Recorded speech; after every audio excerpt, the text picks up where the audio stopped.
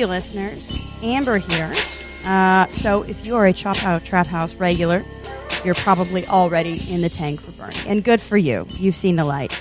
But do you know that there are some people out there who are not yet aware that not only is Bernie Sanders the best candidate for the working class of America and abroad, he's the only one who can beat Donald Trump? Well, that is where you come in. You get to be the Bernie ambassadors, the Bern ambassadors, the Bern voice, the Bernissaries. And here today with me and Matt to talk about how to talk about Bernie is his very own speechwriter, David Sirota. David, thank you for joining us. Thanks for having me. All right. I think the place to start is with electability. I think a lot of people, particularly like progressives, are leaning towards less quote-unquote radical candidates. They think like a softer policy is going to be more electable. I wonder if you could talk a little bit about Bernie's approach to electability, because it's quite different. Yeah, I mean, he's somebody who believes that the way to get elected and the way to be electable is to put forward an agenda that would actually do things for people and help people. And there's this idea out there that electability and a progressive populist agenda are in tension with each other. That the more progressive you are, the more you're coming up with ideas that would actually help lots of people, the harder it is to actually get people to vote for you. And Bernie's ideas, actually, it's the other way around. Now, I will say this. There's obviously, in the corporate view, I think they're actually saying is that, yeah, you may be coming up with policies that could help people, tuition-free public colleges, Medicare for all, $15 minimum wage. But in pushing those policies, you're going to prompt the ire, the anger of corporate America, which will spend against you, and that way you will lose the election. So in other words, the argument against Bernie's view is sort of an argument that accepts a corrupt political system and says the only way to deal with a corrupt political system is to essentially appease it, essentially surrender to it. And Bernie's idea is the opposite, that corrupt political system has to be defeated, and the only way to defeat it, the only way is to create a grassroots movement, and the only way to create a grassroots movement is to actually offer people an agenda that serves them and not the corporate class. Right. I think it's kind of telling how low the sort of let's say traditional Democratic Party apparatus thinks everyone's standards are. We went from assuming that we'd have to do something just barely to the left of what the Republicans do. And we've proven that to be unelectable. We've proven that people just don't get excited about that. And that people don't necessarily trust that someone who runs on that is either capable or willing to make those changes. And it's really good news. I think people don't want to it's weird. People don't want to accept the good news that actually people are much more left than we thought that they were. I mean, there's a number of reasons for that. One is just learned helplessness over generations of being told the same thing over and over again. And the idea that the 1972 election is the only election that ever mattered in terms of lessons. But also I think there's this fetish for wonkery, this fetish for this idea that we're the smart guys in the room. Exactly. That the idea that nuance, that means testing, it means sort of soft touch, regulatory sort of regime, and not any kind of broad stuff, because that's sort of considered dumb. Right. And you're not going to you're going to alienate people who want something. They want proof that their politician is on the ball, and that means that their plans are very complicated. It's like how they demonize the word populism, right? I mean, the word populism means things that are basically popular, and somehow that's it's now considered bad to be called a populist. And obviously the folks who are against the kind of agenda that Bernie pushes, they've taken populist and given it to, Donald Trump is supposedly a populist, or, Bolsonaro in Brazil is supposedly a populist.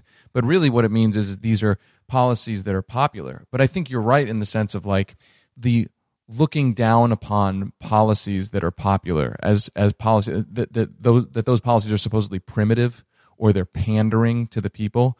That the idea that the highest, this idea that the most enlightened politicians are the ones who can say no to the people, right? Who are willing to basically step on the people. I mean, that has been a kind of ideology in Washington for 30, 40 years, that you can't succumb to what the people want, that only the mature adults in the room are the ones who oppose what average, ordinary people want. Yeah, liberals can be really suspicious of democracy and really suspicious of the motivations of the people. And I think I've said this before on the show, but like, you sort of realize at some point that the bigger difference between, myself and other people politically has more to do with whether or not you think people are generally good or not. And I think given the chance, people are generally very good and rational, and all we have to do is sort of give them that chance. I think, as the party has sort of drifted rightward, it betrays a kind of cynicism and suspicion of people. And you really don't need to have that. I think Bernie likes and trusts people. I don't know. I think that is what worked for him very well early on and continues to work on. I would just be curious. What do you think about, some people look at the last election, the 2016 election, and there's this idea out there that the 2016 election, I'm not saying I agree with this, but there is this sort of underlying idea that the 2016 election proves that you can't trust the people. I mean, you kind of hear, I'm not saying I agree with that, but you hear that sort of, oh, well, look, if any country that would elect Donald Trump, the theory is that means that people sort of can't be trusted. I mean, I reject that idea, but that's something out there that's kind of in sort of the liberal, discourse. I think when you're fed two bad choices, it's not going to make sense to. It doesn't make sense to hold people sort of accountable for. Basically a large number of disaffected people who didn't vote at all, of course. And then a weird kind of insurgency of people who literally just want something different from the status quo. I mean, I wish he hadn't won, but at the same time, looking back, it seems like we should have really seen it coming. Oh, no, that was the funny thing. Just when I look back at what I was saying and what we were talking about in the over run-up, and over. It was always just we would come to the precipice and we would all say, well, it's certainly trending in the direction of something like Trump being president in the future, but we're not there yet. Surely we're not there yet. Mm-hmm. People have not become that disaffected from all of these ideas of propriety and professionalism and politics. Well, and just stability. Yeah. We still have a certain understanding that you can't just let a game show host be president. That would be ridiculous. And it turns out, no, not nearly enough people still believed in that for that to be the deciding factor, because that was really the only thing that the Clinton campaign was running on was you can't. We're not him. It's like, come on. No. Right. But it turns out, if after the economy craters and it's a decade of a recovery that does very little for anybody who wasn't already very wealthy beforehand. It turns out that there's not a lot of investment in those institutions and in those frameworks of legitimacy. Well, more so like people actually resent it. Like they resent the dynasty system. I mean, they resent the sort of trajectory of the Democratic Party, particularly since the 90s. And they have very good reason to resent that. And at the very least, I can completely understand why some Rust Belt voter wouldn't fucking vote, especially since, shouldn't campaign. Right. It was the worst possible combination of things because the media attitude was, can you believe this? This can't be, without articulating why, without articulating alternative. But also, and because of this the patent ridiculousness of Trump, then he's clearly going to lose. So that was another thing that led to it, is that people were like, I don't even have to bother. Even if you think that Trump would be ridiculous and would be a bad president, there's no point in me going to vote for him because he's going to lose anyway, and there's nothing for me to vote for that I'm actually excited for on the ballot. So I'll just stay home, and then boom, it turns out, yeah. So actually, also to go back to that, there's also Biden, who I think a lot of people favored just because he's a familiar face and because they want things to go back to normal. Yes. They just want to pretend the 4 years didn't happen. Right. And Biden's banked off that, too. He's like, nothing will change. Yes, he's explicitly telling the people that. Nothing will change. That quote was amazing. It was a gift. Unbelievable. It was a gift. It was so honest. Right. I mean, that's the thing. You don't even have to make a case against that. He's literally saying the choice in the primary is, I am saying to these donors, nothing will fundamentally change. For anyone. I'm not really clear why he sort of said that out loud. You know, I mean, it's like the old idea that they're saying out loud the things that, you know, that they whisper. I'm not clear why he went out and he said that out loud. I'll be honest, I don't think he's a very good campaigner. Well, he hasn't had to run a competitive campaign for 40 years. I mean, once he was in office, I mean, Delaware is one of the most sort of lockdown machine states in the country. That the Democrats and Republicans in that state basically like come together. They do a thing after every election. Or is it the Delaware Way? Is the Delaware Way. They do a thing after every election where they get together, all the candidates, and they like eat crab. Put them in a wicker man. And they bury a hatchet, yes, and then they burn a wicker man with a socialist in it. And they just horse trade everything. And like the elections are secondary because it's like a banana republic for insurance companies and credit card companies. And so that's the politics that he has been in for the last 40 years. So the idea of getting mass numbers of people to actually vote for you has not. I mean, he's run for president before, and he's just been gloriously failed at it every time. Right. Well, he didn't have any name recognition. Yeah. Now he does. Now he's got that. So that's the one thing he has going for him. And now. people do associate him with a political administration that, if not particularly good, at least didn't feel like there was an emergency every 20 minutes. Right. Normalcy. Yeah, right. He might as well just dust off the Warren G. Harding playbook and just go with a return to normalcy as his campaign slogan. And the problem, I think, there is that, one, that nothing will fundamentally change going back to normalcy. I mean, obviously normal wasn't great for millions and millions of people. But the political problem is, to make the case against that, you are arguing that actually things are in a worse shape than what's being projected, that the project of fixing things is actually harder. In other words, that Biden's campaign is right now selling a message that can be reassuring to people. Hey, just vote for me, put me back in. You know, these problems aren't that big a deal. It's not going to take that much work. We can just go back to normal and everything will be fine. And there's a certain segment of the population that will say, oh, well, Bernie's telling me this is going to take like a lot of hard work. Like we're going to have to, you know, build a grassroots movement, go up against the most powerful forces in the whole country. Wow, that's a lot of work. That's like work for the rest of our lives. Joe Biden is telling me nothing is going to fundamentally change. Just elect me. We'll go back to normal. It's easy. This was all a mistake. And so I think part of the appeal of Joe Biden's message to some voters is, well, he's saying to me this is not going to be that hard. But when in reality, it actually is going to be that hard if we want to actually do something to actually fundamentally change things. Seems like there are two kinds of Biden stands that I've sort of come in contact with, like an offensive and a defensive. Like there are people who think that Biden is, the safest, most risk-averse way to get a Democrat in the office, which I argue against. I would say I don't think he's actually a very strong contender, and I don't think he could particularly win. And then there's like kind of like there's a legitimate pro-Biden. They're like, no, it's great. He's associated with this Obama administration. Like he has all the sort of aesthetics of progressivism that he just sort of inherited from, an 8-year period where he did God knows what. And to that, I'd argue that those policies, which are terrible, and I've got a big old list of policies that I think average people would be disgusted by in an article that I'll post with the episode. Those policies are what got us Trump. So it's neither good offense nor defense to go for Biden.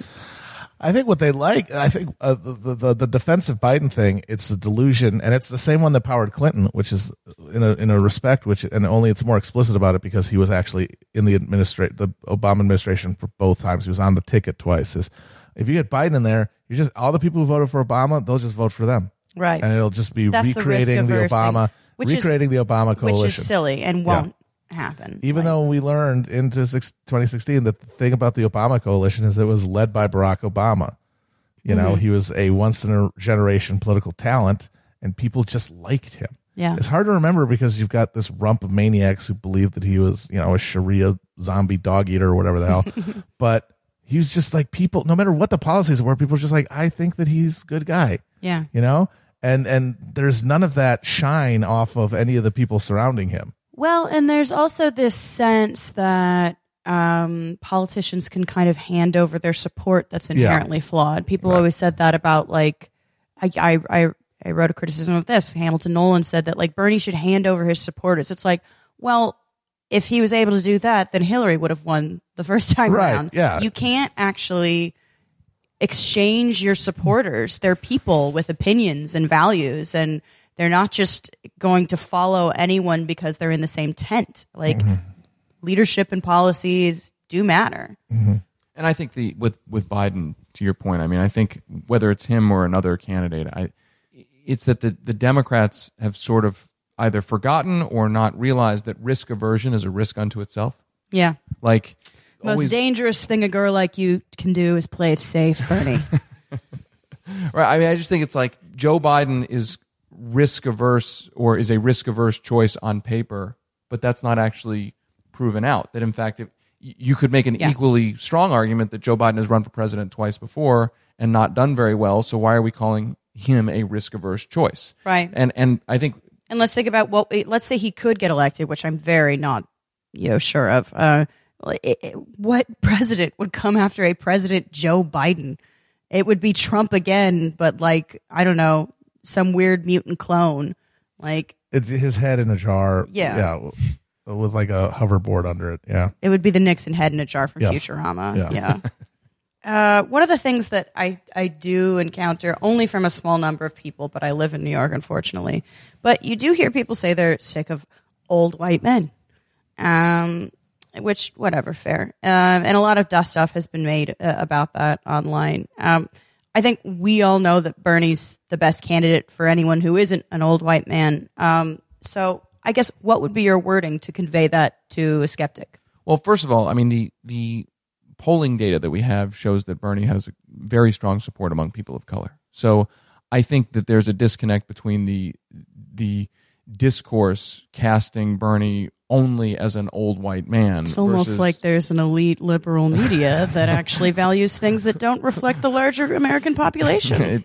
it really is almost like that. But that his coalition is, if you look at it, and I'm just talking about the data here, that his coalition is a coalition of all different sorts of people of color, women. I mean, it's a very diverse coalition. And I think, look, clearly the idea of white men being overrepresented in our politics, I think that is a real thing that has obviously happened. I think, though, you have to look at the election as we are electing, when we choose a president, we're electing a set of values and a set of policies. Mm-hmm. And so what are these policies actually going to do? And I think, if you look at Bernie's agenda, right, you look at Medicare for all and how there are disproportionately high rates of uninsurance in communities of color. If you look at the $15 minimum wage, what is it? I think it's 1 in 3 African-American workers would get a raise from a $15 minimum wage. So I think if you go down the list of policies and ask, who do these policies serve? I mean, the policies serve, frankly, the 99% that's been ignored by the current policies, and that because of things like the racial wealth gap and the like, that mm-hmm. those policies would, in many cases, disproportionately boost and support communities of color. And I think Bernie has noted that, mm-hmm. and he has made that clear, and he continues to make that clear in his speeches and in his presentation of this agenda. And I think, look, people have to ultimately, when they decide who to vote for, it goes back to, do you think you're voting only for the candidate as a person, or do you think you are part of a movement and a set of policies that will be ultimately enacted? And that's to me, I mean, he basically, I mean, that's the theory of his campaign, right? The whole motto of the campaign is not me, us. And he really believes it. I also just don't think people need to get that tripped up on this stuff. Like, it's one of these things that gets brought up over and over again, like ad nauseum, by the sort of chattering Twitter classes or whatever. But ultimately, people don't care that much. I mean, it's very much a subject for the discourse, which is really separate from all of this other stuff.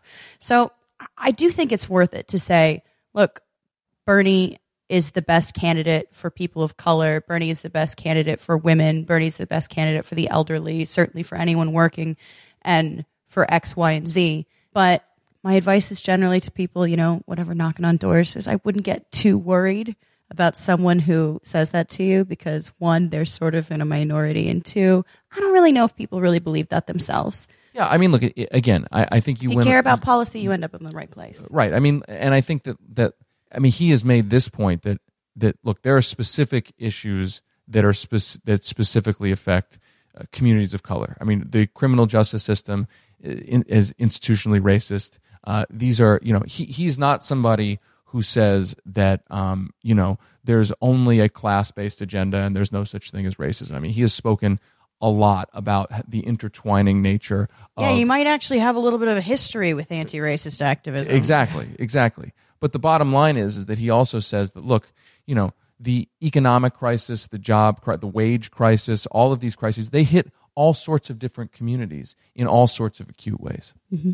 What about all the anyone but Bernie coming from, think tanks and sort of right liberal media and certainly big money? That might seem like an obstacle to some people.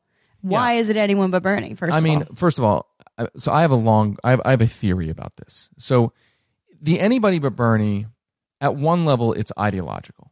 It's Bernie is separate and presents a separate agenda from, they have overlapping policies, but he is a separate agenda from basically all of the other candidates. The way his theory of power, his theory of change, the agenda he's actually pushing. But I also think there's a personal aspect to this. Mm-hmm. That let's remember that a lot of the anybody but Bernie noise that comes out of Washington comes out of think tanks and organizations and individuals whose entire career and relevance are staked on electing somebody that they have a connection to. Mm. That if you're a think tank and you want to influence the next president of the United States, their administration, if you're somebody at a think tank and you want to be the deputy secretary of whatever, the problem that a Bernie Sanders candidacy presents to you is that Bernie Sanders is, not that he has no allies in Washington, but clearly he is not part of that Washington blob.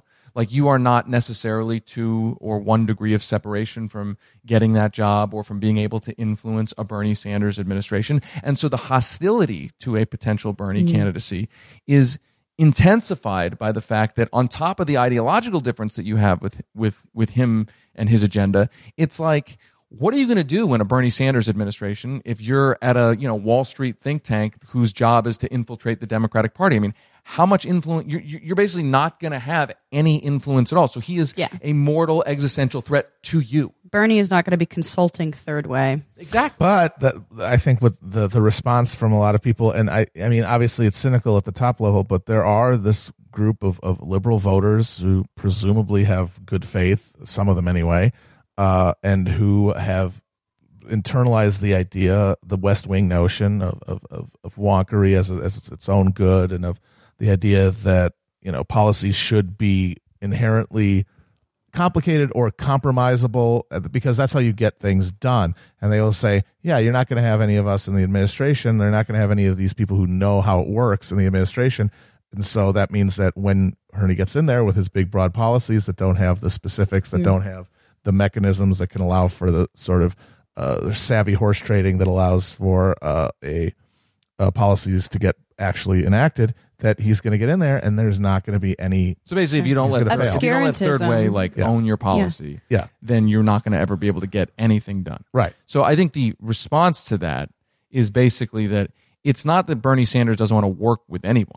It's that the players that he wants to work with are fundamentally different. Example, my guess is there would be no one who is in a stronger partnership, no president who would have been in a stronger partnership with the labor movement than Bernie Sanders. Yep. I think Bernie Sanders will have very strong relationships with the environmental movement.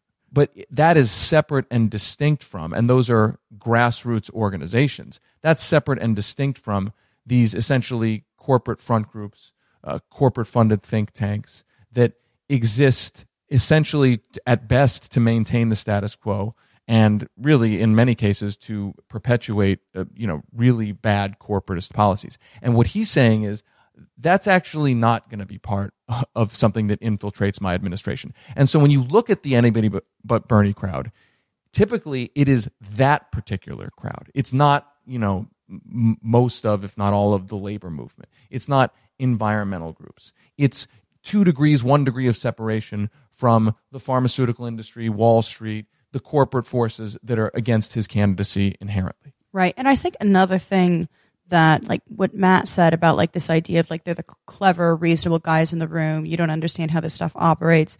Like a lot of these sort of think tanks and liberal technocrats really benefit from disseminating a culture of obscurantism around just politics and funding and all manner of things. And it's this idea that it's intentionally complicated, it's intentionally confusing, because basically they want people to get exhausted and not being able to navigate it.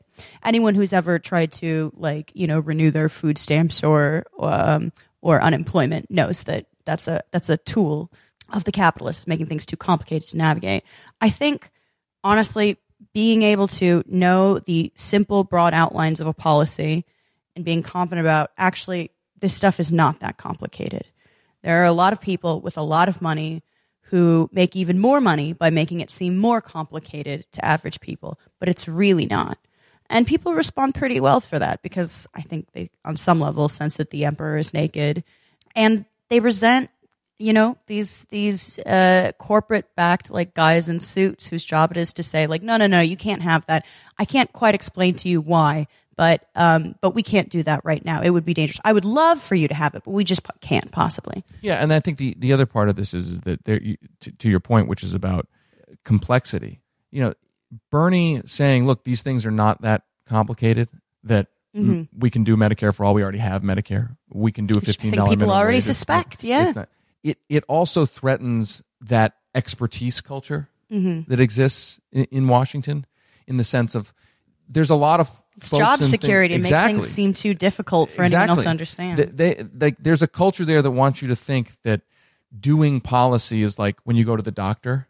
Like when you go to the doctor, right? Like the doctor's been to school for a zillion years to learn every single thing about whatever you're getting checked out. I mean, public policy, not saying it can't be complicated, but it's not inherently like that. It's not like, oh, sorry, you need like a doctor who's been to school for 50 years studying exactly this to know that we need a $15 minimum wage, right? Like, so Bernie's agenda in a lot of ways is kind of a threat to the overcomplicated presentation of fundamentally simple ideas. Yeah, exactly. Yeah.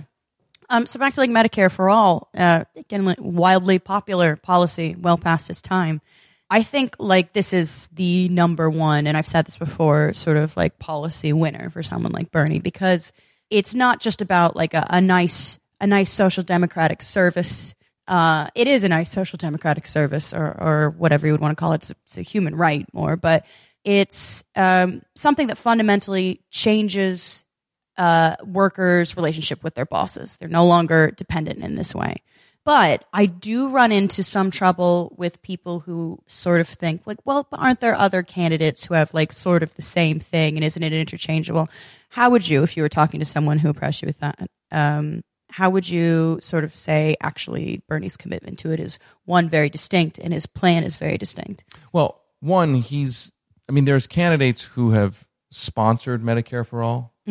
But there's a lot of the candidates some have backtracked on it. Some have said, "Well, I'm for Medicare for all, but I'm also for lesser, more incrementalist policies." So Bernie has basically said, "I'm for Medicare for all. That's the goal. Period. End of discussion." I mean, I don't think he's hostile to making improvements to the current system if he can't get Medicare for all. But he's not saying I'm going to negotiate against myself up front. I mean, he is the leader of the movement for Medicare for all. And I think beneath that, at a deeper level, what he's really saying is on healthcare and on the basic necessities of life, that the basic necessities of life are rights. And now, what does that term mean? If something is a right for all people, it means it is not subjected to the whims of the market. That on healthcare, as an example, if you need to take your kid to the doctor because they're sick, what Bernie is saying is healthcare is a right, and that your ability to take your kid to the doctor cannot be determined on whether that's good or bad for the health insurance CEO's stock portfolio. And it's the same thing down the line when we talk about a right to a living wage, a right to affordable housing, that if we look at what's different about what he's saying, that this idea of economic rights, that you have a right to the basic life and death necessities of life as a right, as a human right, that is fundamentally different than what, as far as I can tell, every candidate is basically arguing. Every candidate, there's a lot of candidates. I want to tweak the market this way. I want to, change capitalism this way. I want to change, the current system this way and tweak it this way and make a compromise here.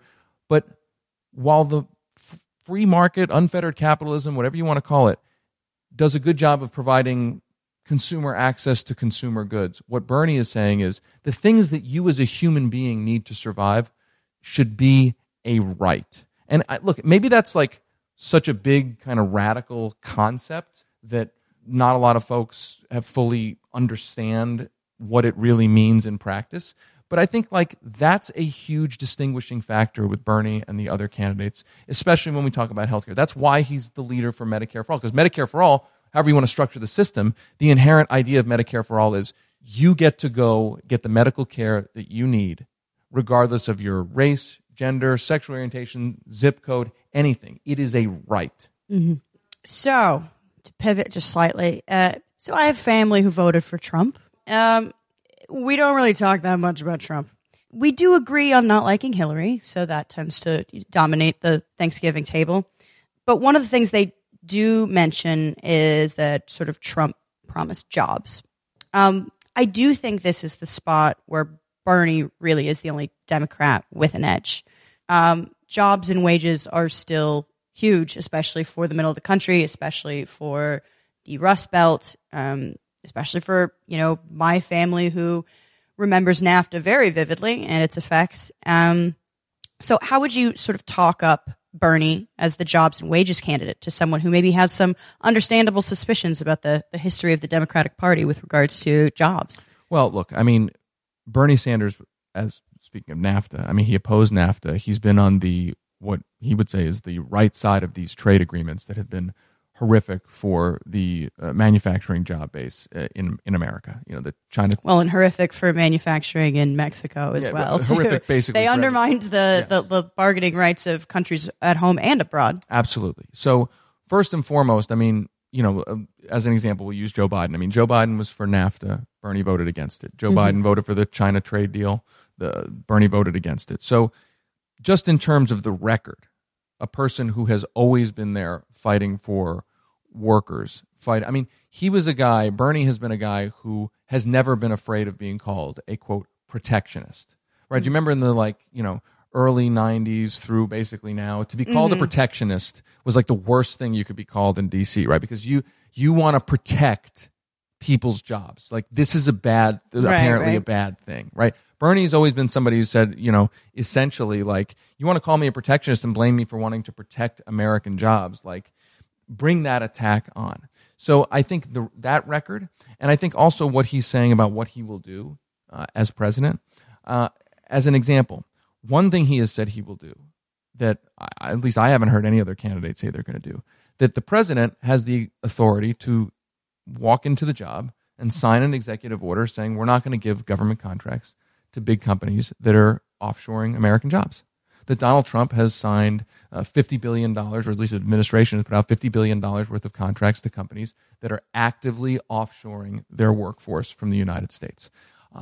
The president can sign that executive order. The president can also renegotiate trade deals to make sure that local and state governments are allowed to preference government contracts to domestic companies that employ American workers. Right now, if you do that, you can get dragged into an international court and you can be sued to overturn your contracting preferencing law.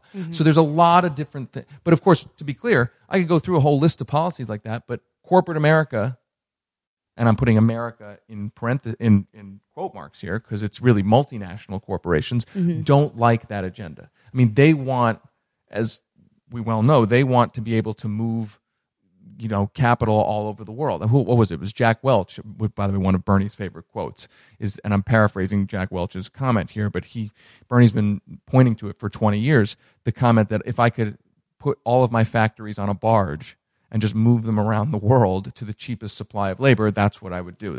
I'm basically paraphrasing a Jack Welch quote. So the bottom line is, you look at Bernie's public record and you look at who he's been willing to make enemies with for that record, and look at that record in contrast to the others on trade issues as an example. And he's got a strong case to make against Trump, because here's the flip side. Somebody who's voted for NAFTA, somebody who's voted for China PNTR, somebody who has pitched the TPP, they're going to potentially have a problem where Trump basically, if that's the nominee, Trump sits in the upper Midwest. He moves he just goes from Wisconsin to Michigan to Pennsylvania, just on and Ohio, just on a big loop, just saying NAFTA, NAFTA, NAFTA, a little over and choo-choo over train. and over again. He'd love it. And Bernie can actually go to those states and say, you know what, you can't use that attack on me, because I've been here, I've been doing it, and I actually have a critique of your existing trade policies in how they continue to sell out American workers. Right. Well, in addition to sort of trade, and there are things that, aren't particularly offshoreable. If we talk about a Green New Deal, we're going to be talking a lot of infrastructure stuff. I suppose we could, export the creation of stuff like solar panels or whatever. But a lot of this stuff is just going to be domestic construction. Those jobs should be public jobs. Those jobs should not be determined, they should not be contracted to private companies. I think we've still got major sort of labor fights going on here with the construction unions trying to open up the shops. That's not only does it crush wages for some of the hardest work, it's incredibly dangerous to not have a closed shop union construction site. So, I think one of the great things about ideas like the Green New Deal isn't just that, we really need to deal with this whole climate change thing. It's that it's going to create a whole new public workforce. And those are the best jobs. Those are literally the best jobs. You can't be jerked around by a corporation. You have some security. You have maybe even a pension. And we really need to build out our public sector a lot. And look, he's also the one saying that we need a federal jobs guarantee. That's one of the 21st century economic bill of rights that he put out there at the very beginning. The question for all of the other candidates is, and you've heard some of the other candidates scream socialism, right? Oh, Bernie's a socialist, right? I'm a capitalist. He's a socialist. Mm-hmm. And the question that they're all going to have to answer, or at least they should have to answer, is which of these economic rights do you oppose? It's fine. You want to, at the top line, scream Bernie's a socialist. Okay. All right. Mm-hmm. Well, what parts of his agenda do you oppose, and why? And I have to say that will end up being a very uncomfortable question to all of these candidates who are running in the Democratic primary. Now, the question will be, will they actually be asked that question? And so far, they haven't really been asked that question yet. Right. On the debates, will they be Why asked that don't you question? think people deserve health care? That's a great question to ask them. Which of these... Okay, so you don't think health care should be an economic a right. Okay, well, why? What, do you think it's working? If these other candidates are made to answer that question, I don't know what they're going to say, because it's not going to be that nice an answer. Mm-hmm. So on that, I guess one of the problems I actually do see with Reportage on Bernie is that I think is sort of intentionally focuses on young voters, which has obviously had a lot of youth support, but it treats him like sort of a youth phenomenon, like a flight of fancy for those children. I think it's incredibly important. Like a dang fidget spinner, basically. A Bernie fidget spinner. Oh my God, I want one. Oh my God. First of all, he doesn't have enough swag, so make those. I think it's incredibly important to make sure people understand that Bernie's not just a youth candidate. He's not just pandering to a few, middle-class millennials with overwhelming student debt, which is overwhelming. But what would you say to people who said, well, what's Bernie going to do for families, for retirees? First, let's answer the question, why does he do so well among young people? And I think that's an important thing, which is that young people, if you really think about what's happened in the last, I don't know, you want to go back to the year, 2000, right? 2000, you get the dot-com bust, you get 9/11, you get the Enron scandal, you get the Iraq War, George Bush, Dick Cheney, you get the financial collapse, the recession, right? I mean, that's a pretty bad run. That's a really bad run. Well, and we got 8 years of Obama too, and things got worse. So there is like a lot of sort of suspicion of, say, Inequality status increased, quo candidates. Inequality increased. So housing horrible. So for young people, that's not a great run. And so I would argue that Bernie does well among young people because he's offering up concrete proposals to actually make things better. Now, what does Bernie offer to other, age demographics? Look, this is a guy who I used to work for Bernie 20 years ago when I first got out of college. I worked for him. And one of the first experiences that I had with him was busing seniors over the border from Vermont to Canada to buy lower priced prescription drugs, to highlight the fact that Canada has much lower prices for the same prescription drugs because Canada allows basically price regulation of pharmaceuticals. And I tell that story because he's still fighting that fight, and that fight is a fight that disproportionately affects seniors who need medication. Right. So the fight against the corporate forces that he's up against is quite often a fight for people, particularly older people or people on the verge of retirement. I mean, he's pushing to expand Social Security. He's had this ongoing battle with the pharmaceutical industry. He had a bill to block corporations from slashing the pensions that they promised. It was a bill that in previous administrations have used the power to basically renege on the retirement promises to older workers. So, well, and Biden's just willing to slash Social Security and all manner of things, like anything that, disproportionately helps the elderly. It's really biting the hands that feeds for someone like him. I mean, I think the question about Bernie, and you look in the polls, and he is not doing as well among older voters.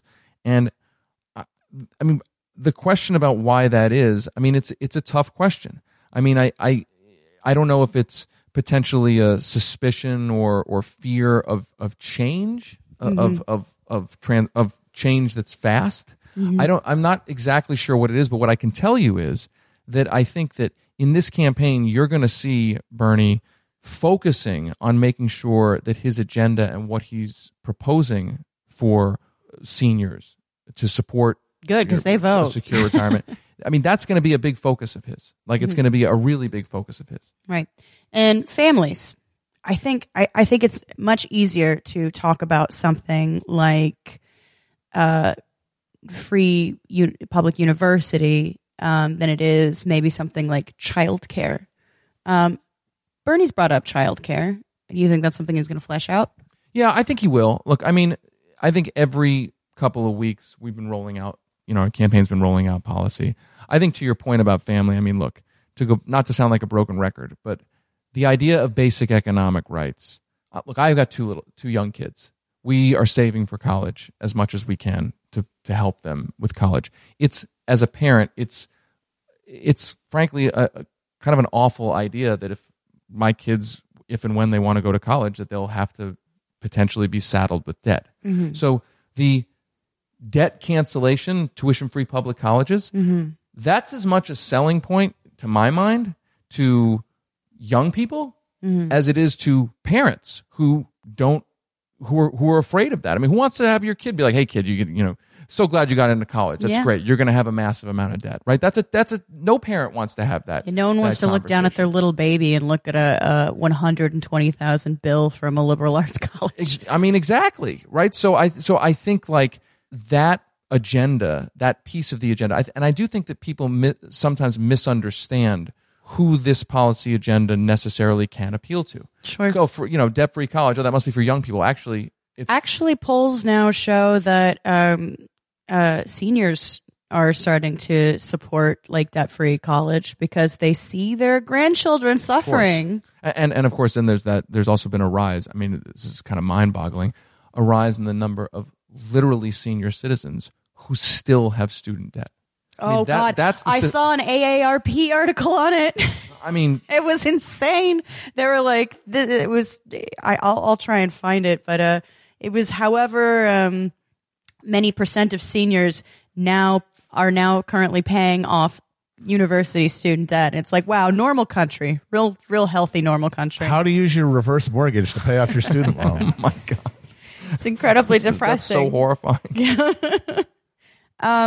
So yeah, I guess what I want people to take away from this is that you should be able to talk to almost anyone about Bernie. Maybe not exactly anyone, but almost anyone. And it's actually pretty easy. I've been a socialist for 10 years, like a dues paying one. And in that time, I've done all kinds of things. And I did Planned Parenthood work, and I did like Occupy Wall Street, and hated every minute of it. And I did political campaigns and all kinds of social movements. But I can honestly say that Bernie Sanders is the greatest political opportunity of my lifetime. They don't happen that frequently, and we have a real shot. We're going to have to thread the needle, and we might not win, but if we don't, I don't want it to be because I didn't do everything in my power possible.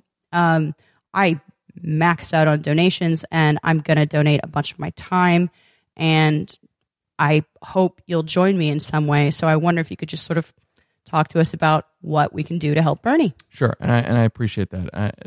Because there's a difference between saying I support somebody and being willing to do what's necessary. Now, here's the bad news. I don't have any magic bullet. There's no one thing I'm going to say that's like, oh, that's the one thing I got to do, and that'll just fix everything.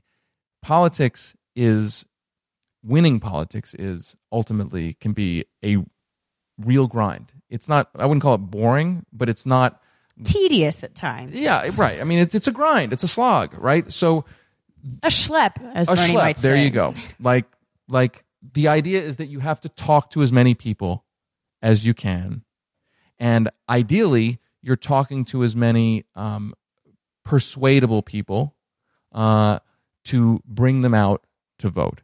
I mean, I can tell you this. Last year, when my wife ran for state legislature in Colorado, I mean, a race like that, it was sort of, in Colorado, was kind of a big primary. I mean, sort of small, a teeny version of the Bernie primary. And ultimately, it came down to, you got to knock on a zillion doors, right? You got to knock on the right doors. Like you ideally want to knock on everyone's doors, but like you can't knock on absolutely everyone's doors. So you got to knock on. We're not doing like doors. The overly deterministic Hillary thing where we're going to knock on the same 3 doors 10,000 times, but there's better doors than others. Right. So all of that is to say, how do you communicate with the right people? So the first thing that we have is the app, Burn.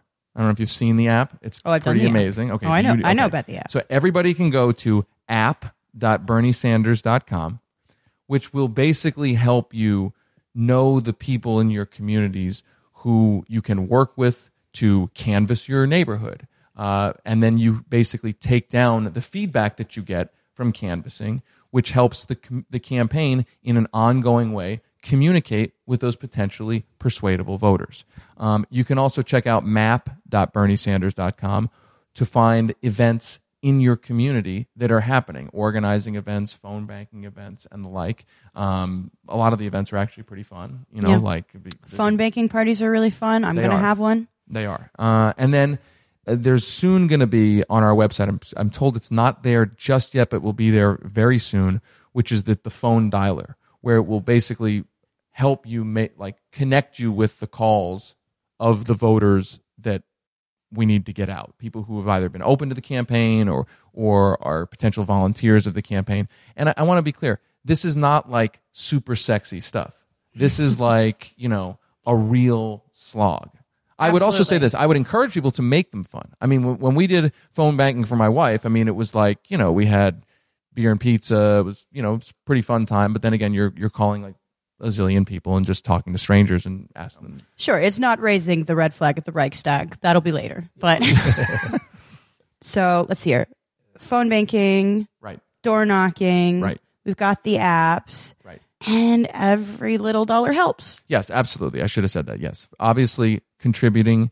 You can become a monthly contributor at the website, BernieSanders.com. You can do a one-time donation. I mean, look, he's not, I'm sure everybody knows this, he is not relying on big money voters. I mean, he's not doing these huge, fundraisers for, with large donors. So he needs as many people to give as possible. And by the way, I should mention, if you can give, that's great. If you know 5 other people who you can each throw in $5, $10, $15, that's great, right? I mean, you can hold a small dollar fundraiser for Bernie. I mean, there's, you can get in touch with the campaign about, surrogates and organizing these events. And again, those events are available on map.berniesanders.com. Right. Well, look, whether it's time or money or both, everyone can help in some way. And like I said, we have a real shot here. I'm going to be doing everything I can, and I hope you'll join me. We'll include all of those links on the episode description if they fit, and we'll be I would agree with you out. about one last thing I want to say, which is the idea of us having a real shot. I mean, this campaign really does have a real shot, and your point about it, a real shot for the kind of candidate Bernie is, coming around so infrequently. I mean, I don't want to say it's a once every 100-year phenomenon. But it's pretty rare. I mean, it's real. If you really look back on history, it is really rare that a candidate with his politics, who is building a grassroots movement that is independent from the power structure. I mean, I don't know if there's a lot of I don't think there's a lot of examples of that in history that has a real shot to actually win a national election. They're not particularly in America, and I got to say, I didn't really see Bernie coming. It's not my sort of political socialist tradition. I believe that, a lot of people are like, Bernie won't bring socialism. Well, no, he won't. I firmly believe, very traditional Marxist, that only an invigorated trade union movement will bring socialism. But Bernie could really help out getting the boots off of the union's neck. And to me, that is going to be absolutely essential.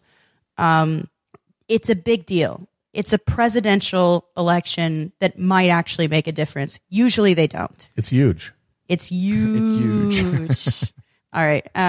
So on that note, thank you so much, David Sirota, for joining us. It is a total honor to be on my favorite podcast. Well, thank you. David, go on Chaffo. He wins, all right, folks. It happened. All right. Thanks so much, and we'll talk to you later. Bye. Bye.